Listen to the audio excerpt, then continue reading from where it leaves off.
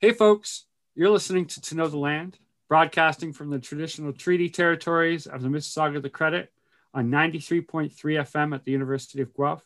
Or maybe you're listening on Apple Podcasts, Spotify, or wherever you listen to your podcast.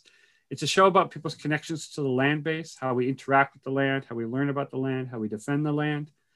And today we're talking to Michelle Stein and Bill Knoll from Protect Our Waterways, No Nuclear Waste.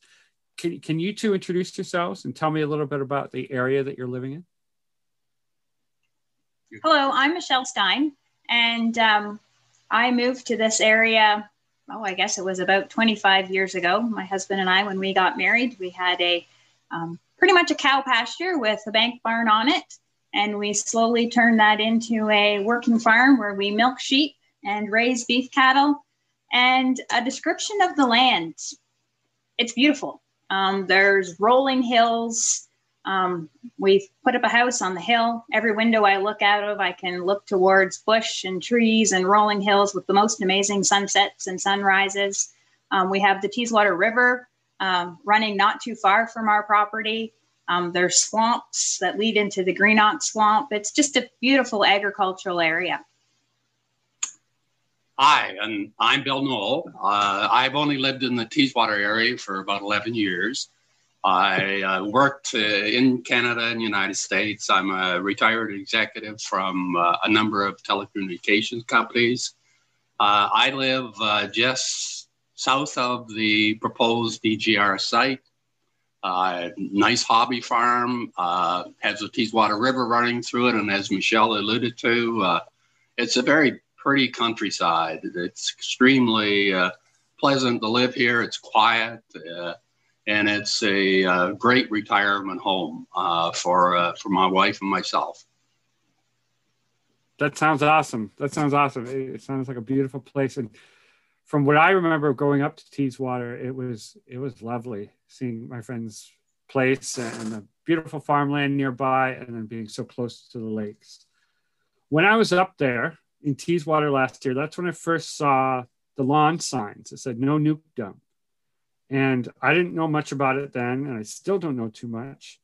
But let's start with this. It's the Nuclear Waste Management Organization Plan. I want to know what that is, but what is a DGR? Well, a DGR is what they call a deep repository for underground deep depository. So it goes down around 500 meters or 700 meters, depends where they find the solid rock. And they line out with a bunch of cavities. It looks like a tree underground with a bunch of branches underneath. So it's 1,500 acres. They'll do a lot of mining. A lot of ground will have to be removed. So that's what a DGR is. It stores highly reactive, radioactive material, such as the spent fuel coming out of the reactors. It's one of the most highly reactive or radioactive materials on Earth. And that's what a DGR is. Want to add anything, Michelle?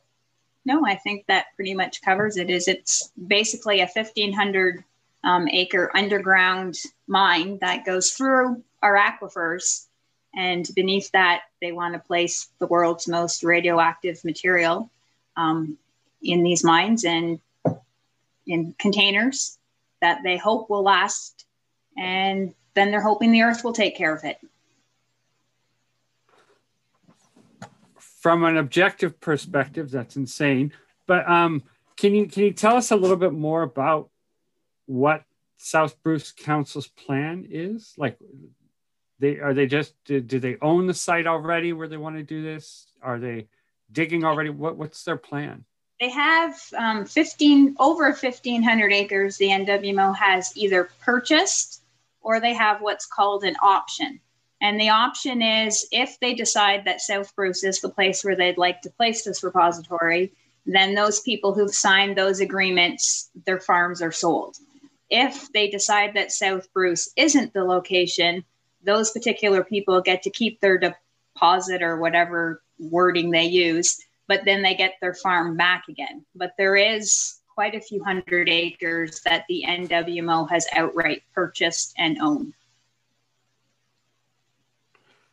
And so with this, they're going to be digging a giant pit into the ground under the aquifers and burying the nuclear waste.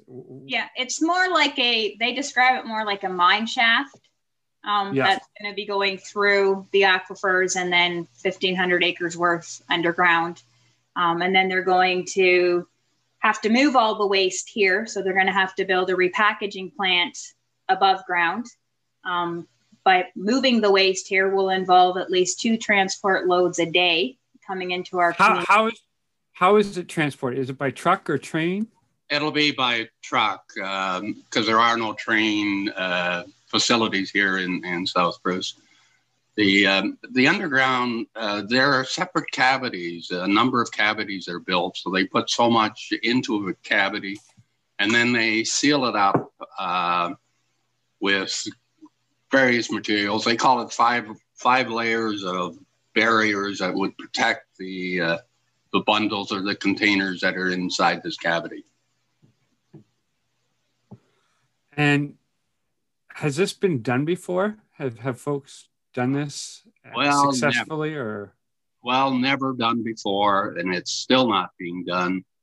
And it's, as we often say, it's an experiment because there are no experiences to base your calculations on, all those scientific calculations that are done, the numerous assumptions that are made relative to what's going to happen over such a long extended period of time. This thing has to last hundreds of thousands of years. And there is no scientific information that would allow you to accurately predict what might happen over that kind of period of time. The other aspect is the closest country to actually doing something here is Finland. So a lot of the information that the NWMO is using is based on other countries like Sweden and Finland. But Finland actually has created and built a DGR in the ground. And they're planning to go ahead on 2024. That's if they get approval from their government. And that's one of the issues with any of these DGRs is the fact is that you've got to get approval from the community, from the government, and it's a long process. Mm-hmm. Mm-hmm. Like according to the Canadian Nuclear Safety Commission, there's only one DGR operating in the world, and that one is in New Mexico. It's called the Waste Isolation Pilot Plant, and it is for low and intermediate level radioactive waste. And they had an accident in 2014 that resulted in radioactive contaminants getting above ground. It took them 3 years and $500 million to clean up that mess. And it's interesting to note that it's in the middle of the desert, 35 kilometers away from the nearest town. And it's on a huge piece of property that's over 10,000 acres. And if you compare that to Teeswater, where we have the rivers and the swamp, and from the proposed site, you can just look over yonder and there's the town of Teeswater with their elementary schools and the Gay Lee processing plant. Mm. There were 2 other DGRs attempted. They were both in Germany, and they deposited the fuel in a salt mine, which, by the way, even the Canadian Atomic Energy of Canada and the National Research Board of Canada had agreed back in the 60s that, depositing this stuff in a salt mine was a good idea. Well, it turned out it wasn't a good idea. That leaked, and they're still trying to figure out how to actually get the material out from down in the DGR in that location. So still big problems. If you have a problem, since it's buried underground, always very difficult to extract anything or to contain the poisons and the toxics that are going to be released as a result of a leakage. I have so many questions. What is the provincial or federal or indigenous governments in the area, what are they saying about the project? The comments that I've had in response from letters I've sent to different levels of government Basically, the overwhelming response seems to be, well, there is a lot of jobs in the nuclear industry. Don't worry, it'll only happen if it's safe. So they're pretty, like, they're just not really giving anything, not really sharing a lot of information. No. Okay. We don't get much of a response from them, except, that seems to be the common answer. Where is the waste coming from?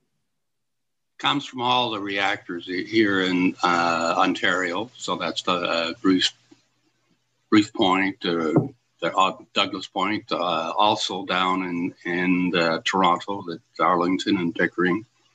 And then the other location is New Brunswick, that they're bringing it across. There will be some from other locations like Saskatchewan, where they had previously a experimental location.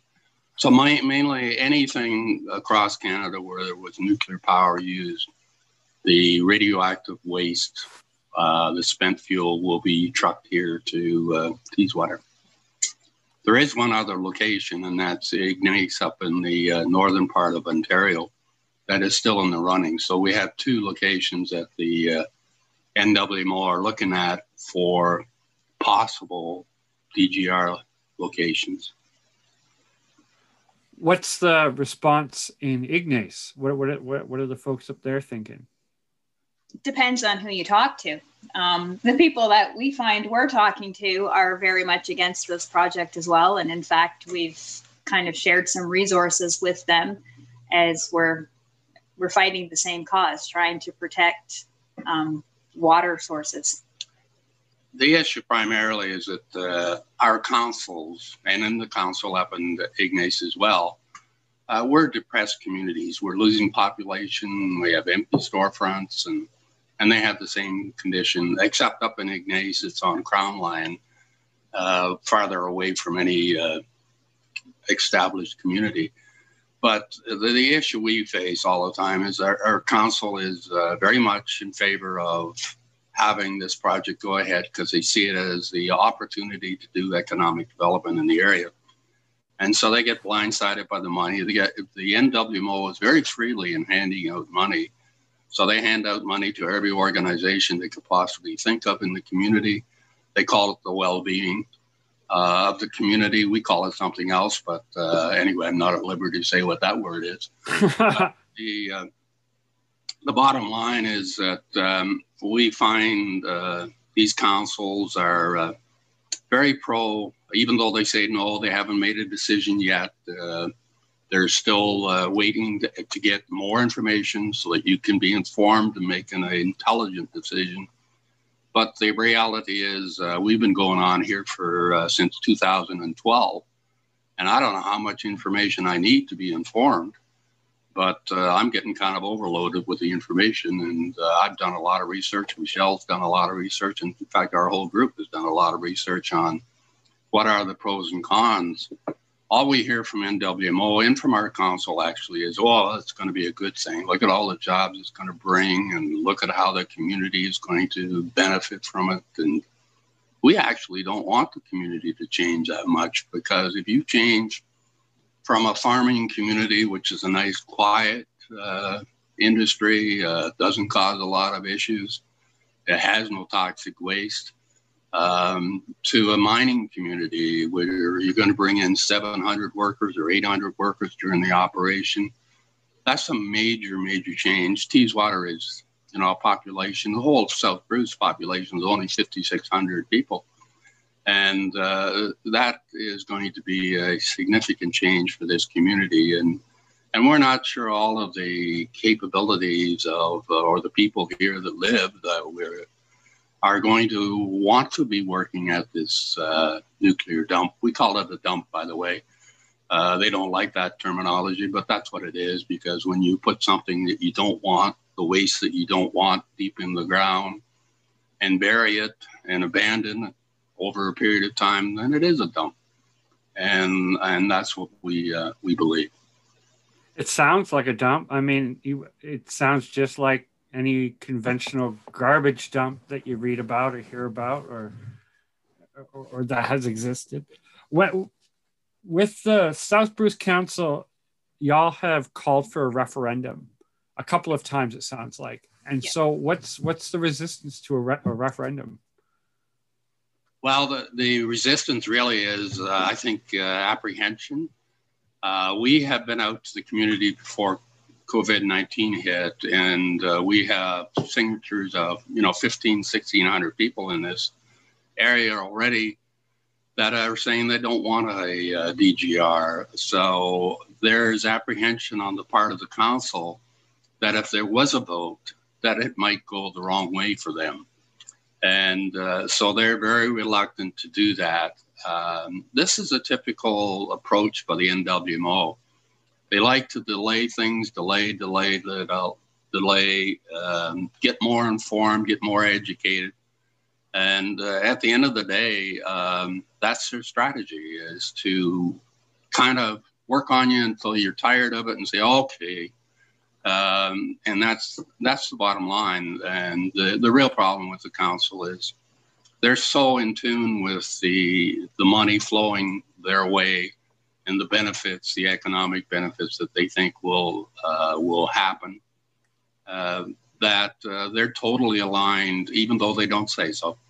They're totally aligned with the objectives of the NWMO. The NWMO's only objective is this is not a technical problem relative to storing the waste. It's a political problem. They have dealt with this issue since the day they began, which is 50 or 60 years ago, from a point of view of the issues with what do you do with the waste? And they haven't come up with a good solution. And so they're looking at this being, okay, we got a solution, so therefore we can create more waste. That's the spent fuel, this toxic chemicals. And that's the bottom line. So their both objectives are going to be met. The NWMO is going to be able to dump the waste in this dump here. And the council feel they're going to get all kinds of benefits out of it. So they're one and the same. What's the reaction of other folks in South Bruce? I guess, again, it depends on who you talk to. But the fact that we've collected over 1,600 signatures of residents, we've lost count on how many signs have been going up. There's people contacting us still every week requesting signs for their properties. It's a very polarized issue. So it tends to divide the community. There are people that obviously enjoy the benefits of working at Bruce Power that live in the community. There are, other aspects that the nuclear industry has been very generous with their dollars in Bruce County. And so they feel as though they're a good corporate citizen. But so you have that. So that's why we really do want a referendum or a binding referendum or a vote on the issue, so that people that don't always have a chance to do an in-depth study of what this is all about. And so far, all we've heard from our council and from the NWMO is the good things associated with creating a DGR. So the bottom line is that people don't have the time to do in-depth studies. We think that the simplest way of deciding whether or not the community is a compelling, willing host community, as the NWMO always say, that you must be a compelling, willing host community. And by the way, you must also be informed. But the bottom line is the best way to resolve and to help create a better community is to let people vote. Do a democratic process, period. Don't try to circumvent the whole process of people's opinions or people's rights to have an opinion. And like Bill said, it has become a very divisive issue within the community. And if you provide a referendum where everybody is given the opportunity, whether they take that opportunity or not, but everybody's given the choice to give their voice in a way that doesn't have to be public, because a lot of people are scared to state their opinion on one side or the other. So if we have a democratic referendum where everybody gets a voice and a chance to state their opinion, first of all, that to me seems fair because everybody gets a chance to speak, and everybody will be able to speak because they don't need to be afraid of somebody seeing what their answer is. Do you feel like in the case of a referendum, from what you see in the community right now, that folks would vote against the project? I think so. We commissioned an organization called Main Street Research, and they did an independent telephone survey. And the results that came back from that survey was 64% of the residents would vote no, 16% would vote yes, and 20% were undecided. 64% would say no. Yep. That's an overwhelming majority. It is, but according to our council, that survey wasn't worth the paper it was written on. So that shows you what council's opinion of us is. We actually presented that at one of their council meetings, and that was one particular council's comment that, and that person's made other comments relative to this project. Come back and tell us when you got 50% of the people agreeing to not have a DGR, and then until you get that, don't bother us. Again, if you're just tuning in, we're talking to Michelle Stein and Bill Knoll from Protect Our Waterways, No Nuclear Waste. You can look up their website, protectsouthbruce-nodgr.org, or you can just Google Protect Our Waterways, No Nuclear Waste. I had a question about, if it's not about a DGR, it's not about burying the nuclear waste in these big pits by the lake, what's the other option for dealing with nuclear waste? Do you know about any other options? The current view by several people is that there's nothing wrong with keeping it stored on site. You can reinforce the containers that exist there now, and keep on managing it from that location. The advantage of keeping it above ground and being managed is that if there is a problem that does occur, you can react much more quicker than if you were trying to solve a problem deep down on the ground. You can fix that issue. Whereas if it's deep in the ground, you're going to have to go down there where already there's radioactive material been released because there is a leakage. So you have to take extreme precautions when you're down there, and then you got to fix it underground. So the Dr. Gordon Edwards says, a approach that has been proven many times over in the world is called rolling stewardship, and that only means that you continue to keep it stored above ground, you harden, you learn from the technologies that will advance in the next 20 or 30 years from a point of view of storage of this material, until you find a real solution that can actually eliminate the radioactive material's half-life down to a much more manageable. Right now, some of the material in here, the radioactive material will have a half-life of millions of years, and it will remain dangerous for a long period of time. So that's the whole theory behind it. But again, we don't feel it's our responsibility to find an alternative. We think the people that generated the waste, such as the nuclear industry, it's their job to find a better solution than burying it in the ground, monitoring it for a period of time, and then abandoning it. They really do plan to abandon this site after a number of years. They might say it's 100 years, but don't forget, we're going to exist a lot longer than 100 years, I hope. And so that thing will be there.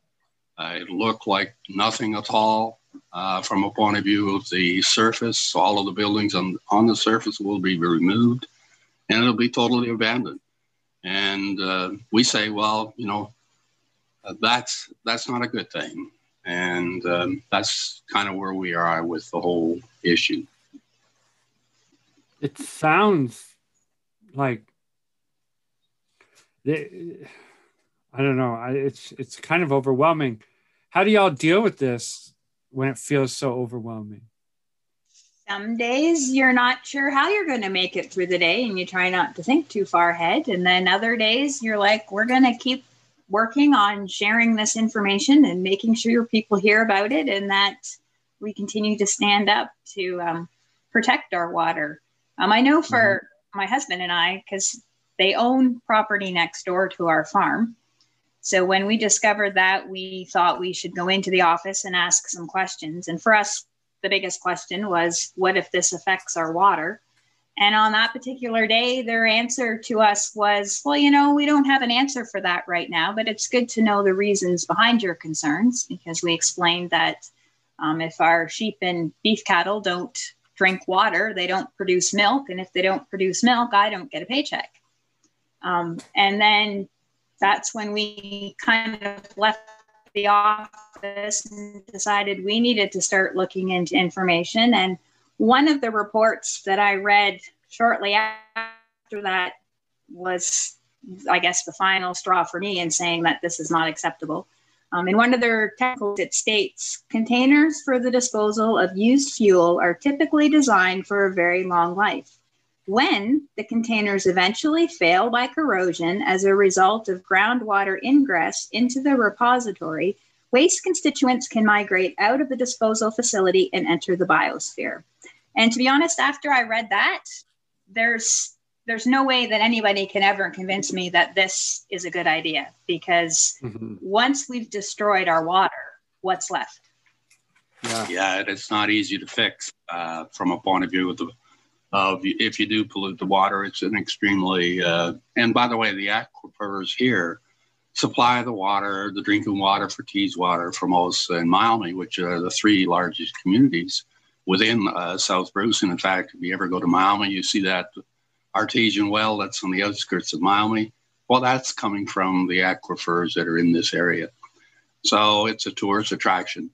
The other comment on that is it's a tough fight. We are a self-funding small organization. We're up against a very powerful organization called the NWMO. They're very good at what they do. They have loads of money to spend. And the nuclear industry behind them. Yeah, the actual expenditure for this current year by the NWMO is $138 million. That's what they're spending in their organization. So, and besides that, they do a lot of advertising. And as I said before, they do a lot of support for the well-being of the community, give money to schools, give money to communities that can repair certain facilities or improve the fire station, whatever. So it's an extremely challenging game that we're in, and we look for grounds just support from the people of the community. So without their support, this is going to be an impossible fight. So we always look for people that are going to feel the same way as we do and write letters to the editors of papers, write letters to council, let them know how they feel, because often people don't have time to do that. So it's very appreciative that the people in our community do that and help us. And that's what keeps us going. The bottom line is it's the support we get from the people in this community and from elsewhere. We have a lot of people that feel the same way about the DGR, that it's far too early to experiment with it, given that there is no practical experience anywhere in the world. Why are you rushing ahead with an experiment when you don't have to? So again, it all boils down to it's a political necessity relative to the nuclear industry so they can continue to expand. They need to solve the problem of waste. The site, how far is the site from Lake Huron? And in relation to that, there's, I think, Michigan next door, Is there any sort of cross-pollination or working with folks in the States there? Your answer to how close to the lake it is, the proposed site is about 30 kilometers from the lake. But like we mentioned, the Teeswater River runs right through this proposed site, which then goes into the Greenock Swamp and joins up with the Saugeen River, which flows right into Lake Huron.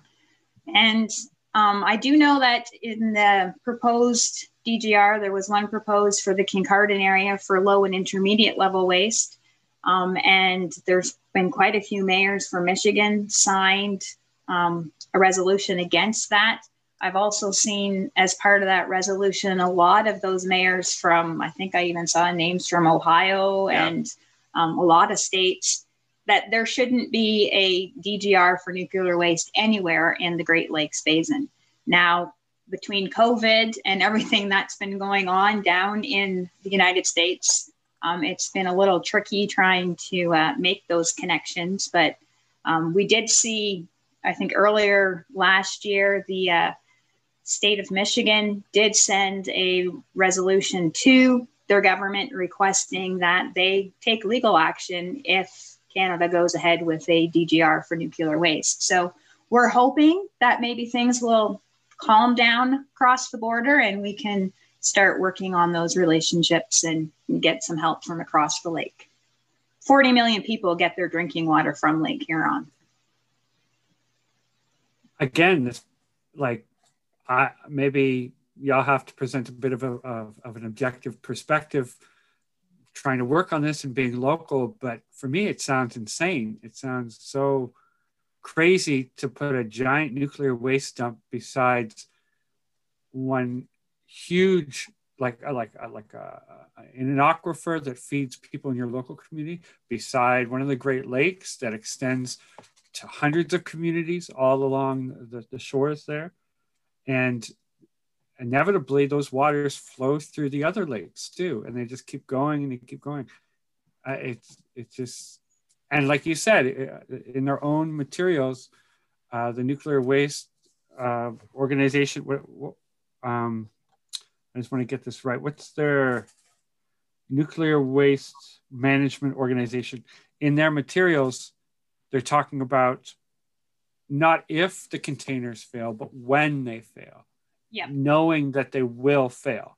And I mean, that's any technical mechanical function will fail over time. And we're talking about a lifespan of 1 million years. And we've never done anything that big. And it's such a terrible, like, I'm overwhelmed by it just talking to you all. And like Bill said, there's no practical experience that they can base these models on.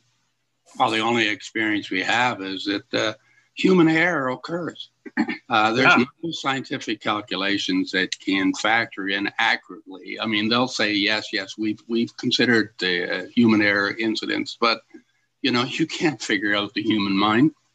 And problems do occur. And in fact, most of the major catastrophes with the nuclear industry worldwide have been a result of human error. We had, if you remember, the incident in Toronto where there was a false alarm sent out to people in that community saying there was an issue. That was human error. So you just can't predict, no matter how hard you try, to be able to take into account all things that are going to happen. It's not possible. It's just scientifically not possible. So that's the issue we have, is that you can't predict this accurately. And you can't give me 100% guarantee that a problem isn't going to occur.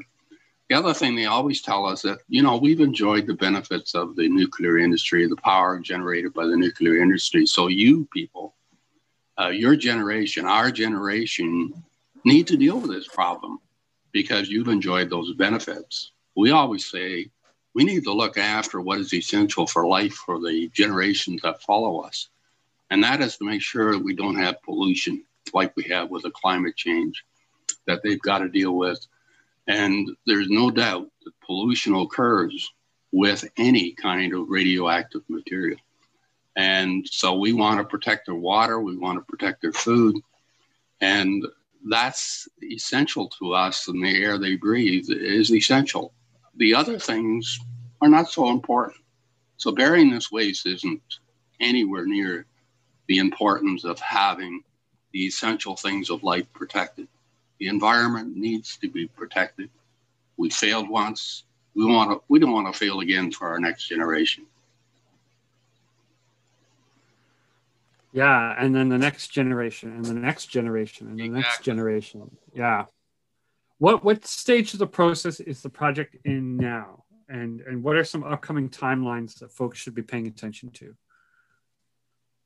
Well, the major thing is that right now we're in what they call phase 3. So the NWMO has a 9-step process. And by the way, our council and the community just follow exactly the lead of the NWMO in this regard.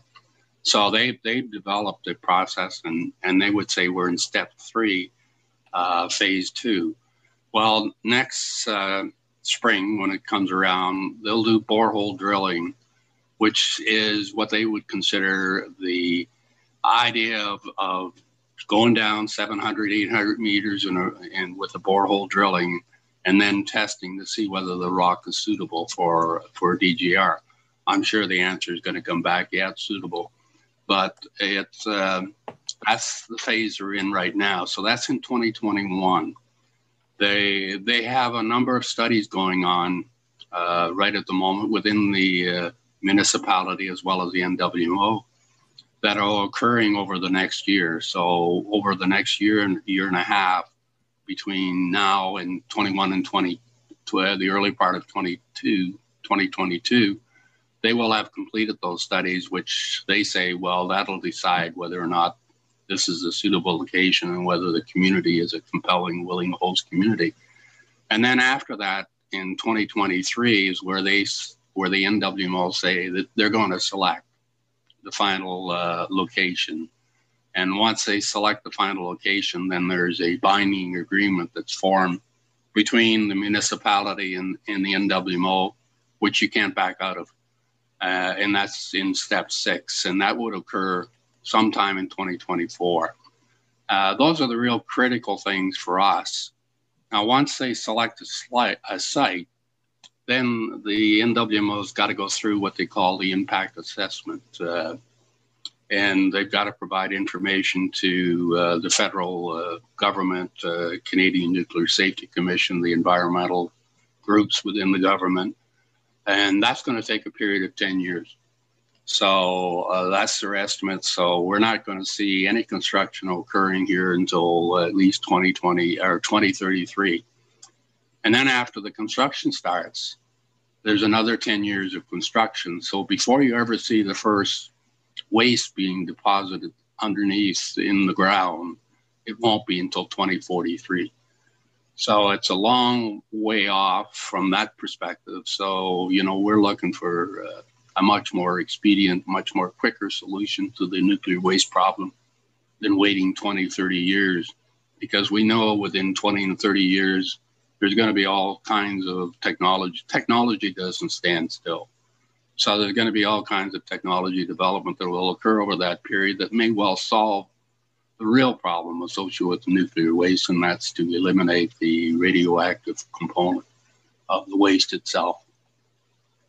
So that's kind of a quick overview. Mm-hmm. Are there ways that folks like me or folks that aren't there can get involved, that we can participate and support you? Yeah, there's lots of ways that people can help and support us. There's writing letters to different government officials. We encourage people to put up signs.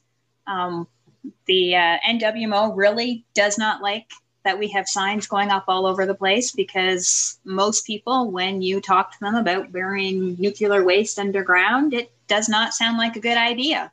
So they kind of like the less people who know about it, the better. So we encourage people to put up signs, join us in letter writing workshops. We're hoping COVID settles down and we can start holding some protest rallies. And the more people we have out in yellow shirts, the better. And what you're doing right now, Brian, is just, helping us get the message out that the community here doesn't really, we don't feel as though we want this in our community. Any help that people in your social area or, helping us in any way they can, talking to their own municipality, and telling them, this is not a good idea. Because, when you look at it, these trucks, these transport will be coming through these communities. And there is radioactive waste that is emitted, or radioactive components that are going to be emitted while the trucks drive through their communities. And if there is an action that occurs and the truck has to be repaired, then, those particular locations will be exposed to even more radioactive components. So anything you can do to help us in that regard is great. And if people go to our website, we also have an Ontario-wide petition that they can download and collect signatures and send it back to us. And that website again is www.protectsouthbruce-nodgr.org. Or you can just Google Protect South Bruce or Protect Our Waterways, No Nuclear Waste. And the Facebook page is Protect South Bruce, No DGR. Y'all have a great online presence, so it's pretty easy to find any information if y'all are looking for it. And this is a long thing, a long struggle, a long fight. So it's not just about this next few years of struggle against this, but it's a long haul project. Michelle, Bill, thank you so much for taking the time to talk about the fight up there and what y'all are doing and how just what's going on, because it really is it's gross, this idea of what people are thinking about, burying nuclear waste in the ground in the middle of a watershed by the Great Lakes. I mean, and I think that y'all have some good ideas, and thank you for sharing them and taking the time to be on the show today. Thank you very much for sharing our story and letting people know about what's happening in our agriculture community. And thank you, Brian. Yeah, thank you very much. You've been listening to Know the Land, broadcasting from the University of Guelph on 93.3 FM, or perhaps you're listening again online, Apple Podcasts, Google Podcasts, Spotify, wherever you listen to your podcasts. If you want to learn more about the show, you can check out toknowtheland.com. Or you can always email me at toknowtheland@gmail.com with show ideas, suggestions, or feedback, critique, whatever. Have a good week. Tune in next time.